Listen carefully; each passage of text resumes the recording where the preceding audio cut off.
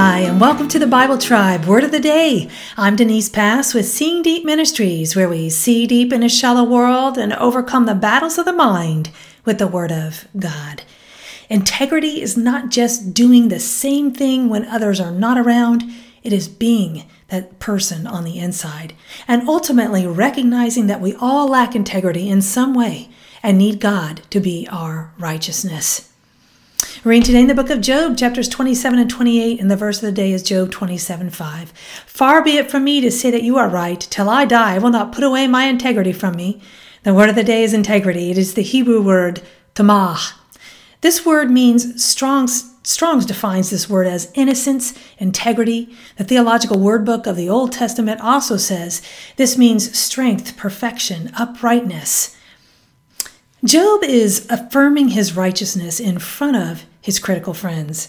In their back and forth diatribes, Job knows that he is being misjudged by his friends, yet he does not know yet that he is also guilty of the same offense, only misjudging God rather than man. We get Job, don't we?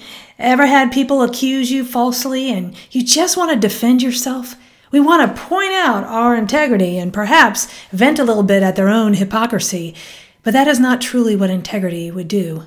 Integrity is not proven, it is shown. I had a friend ask me many years ago when I was under attack why I felt a need to defend myself. That question made me pause. The answer seemed obvious. My character was being smeared. This was before I wrote Shame Off You, y'all. But in truth, it is still a struggle whenever attacks arise again, unless I drill down to why it really bugs me. Character assassination is really shame. It is caring what other people think, and it is really hard when the allegations are not true. But one thing I've seen is that God is always able to defend us, and if we will be still and let Him do that, over time, the residual from shame disappears, and maybe we realize it does not have to affect us in the same manner anymore either. Keep doing the next best right thing, and be okay with admitting where you make mistakes. That is part of integrity, after all. Integrity isn't about being perfect, it's about admitting when we're not, and looking to the one perfect one who is.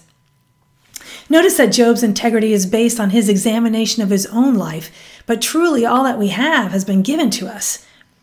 So the only integrity we truly have is what Jesus bears in our lives. Isn't that a relief?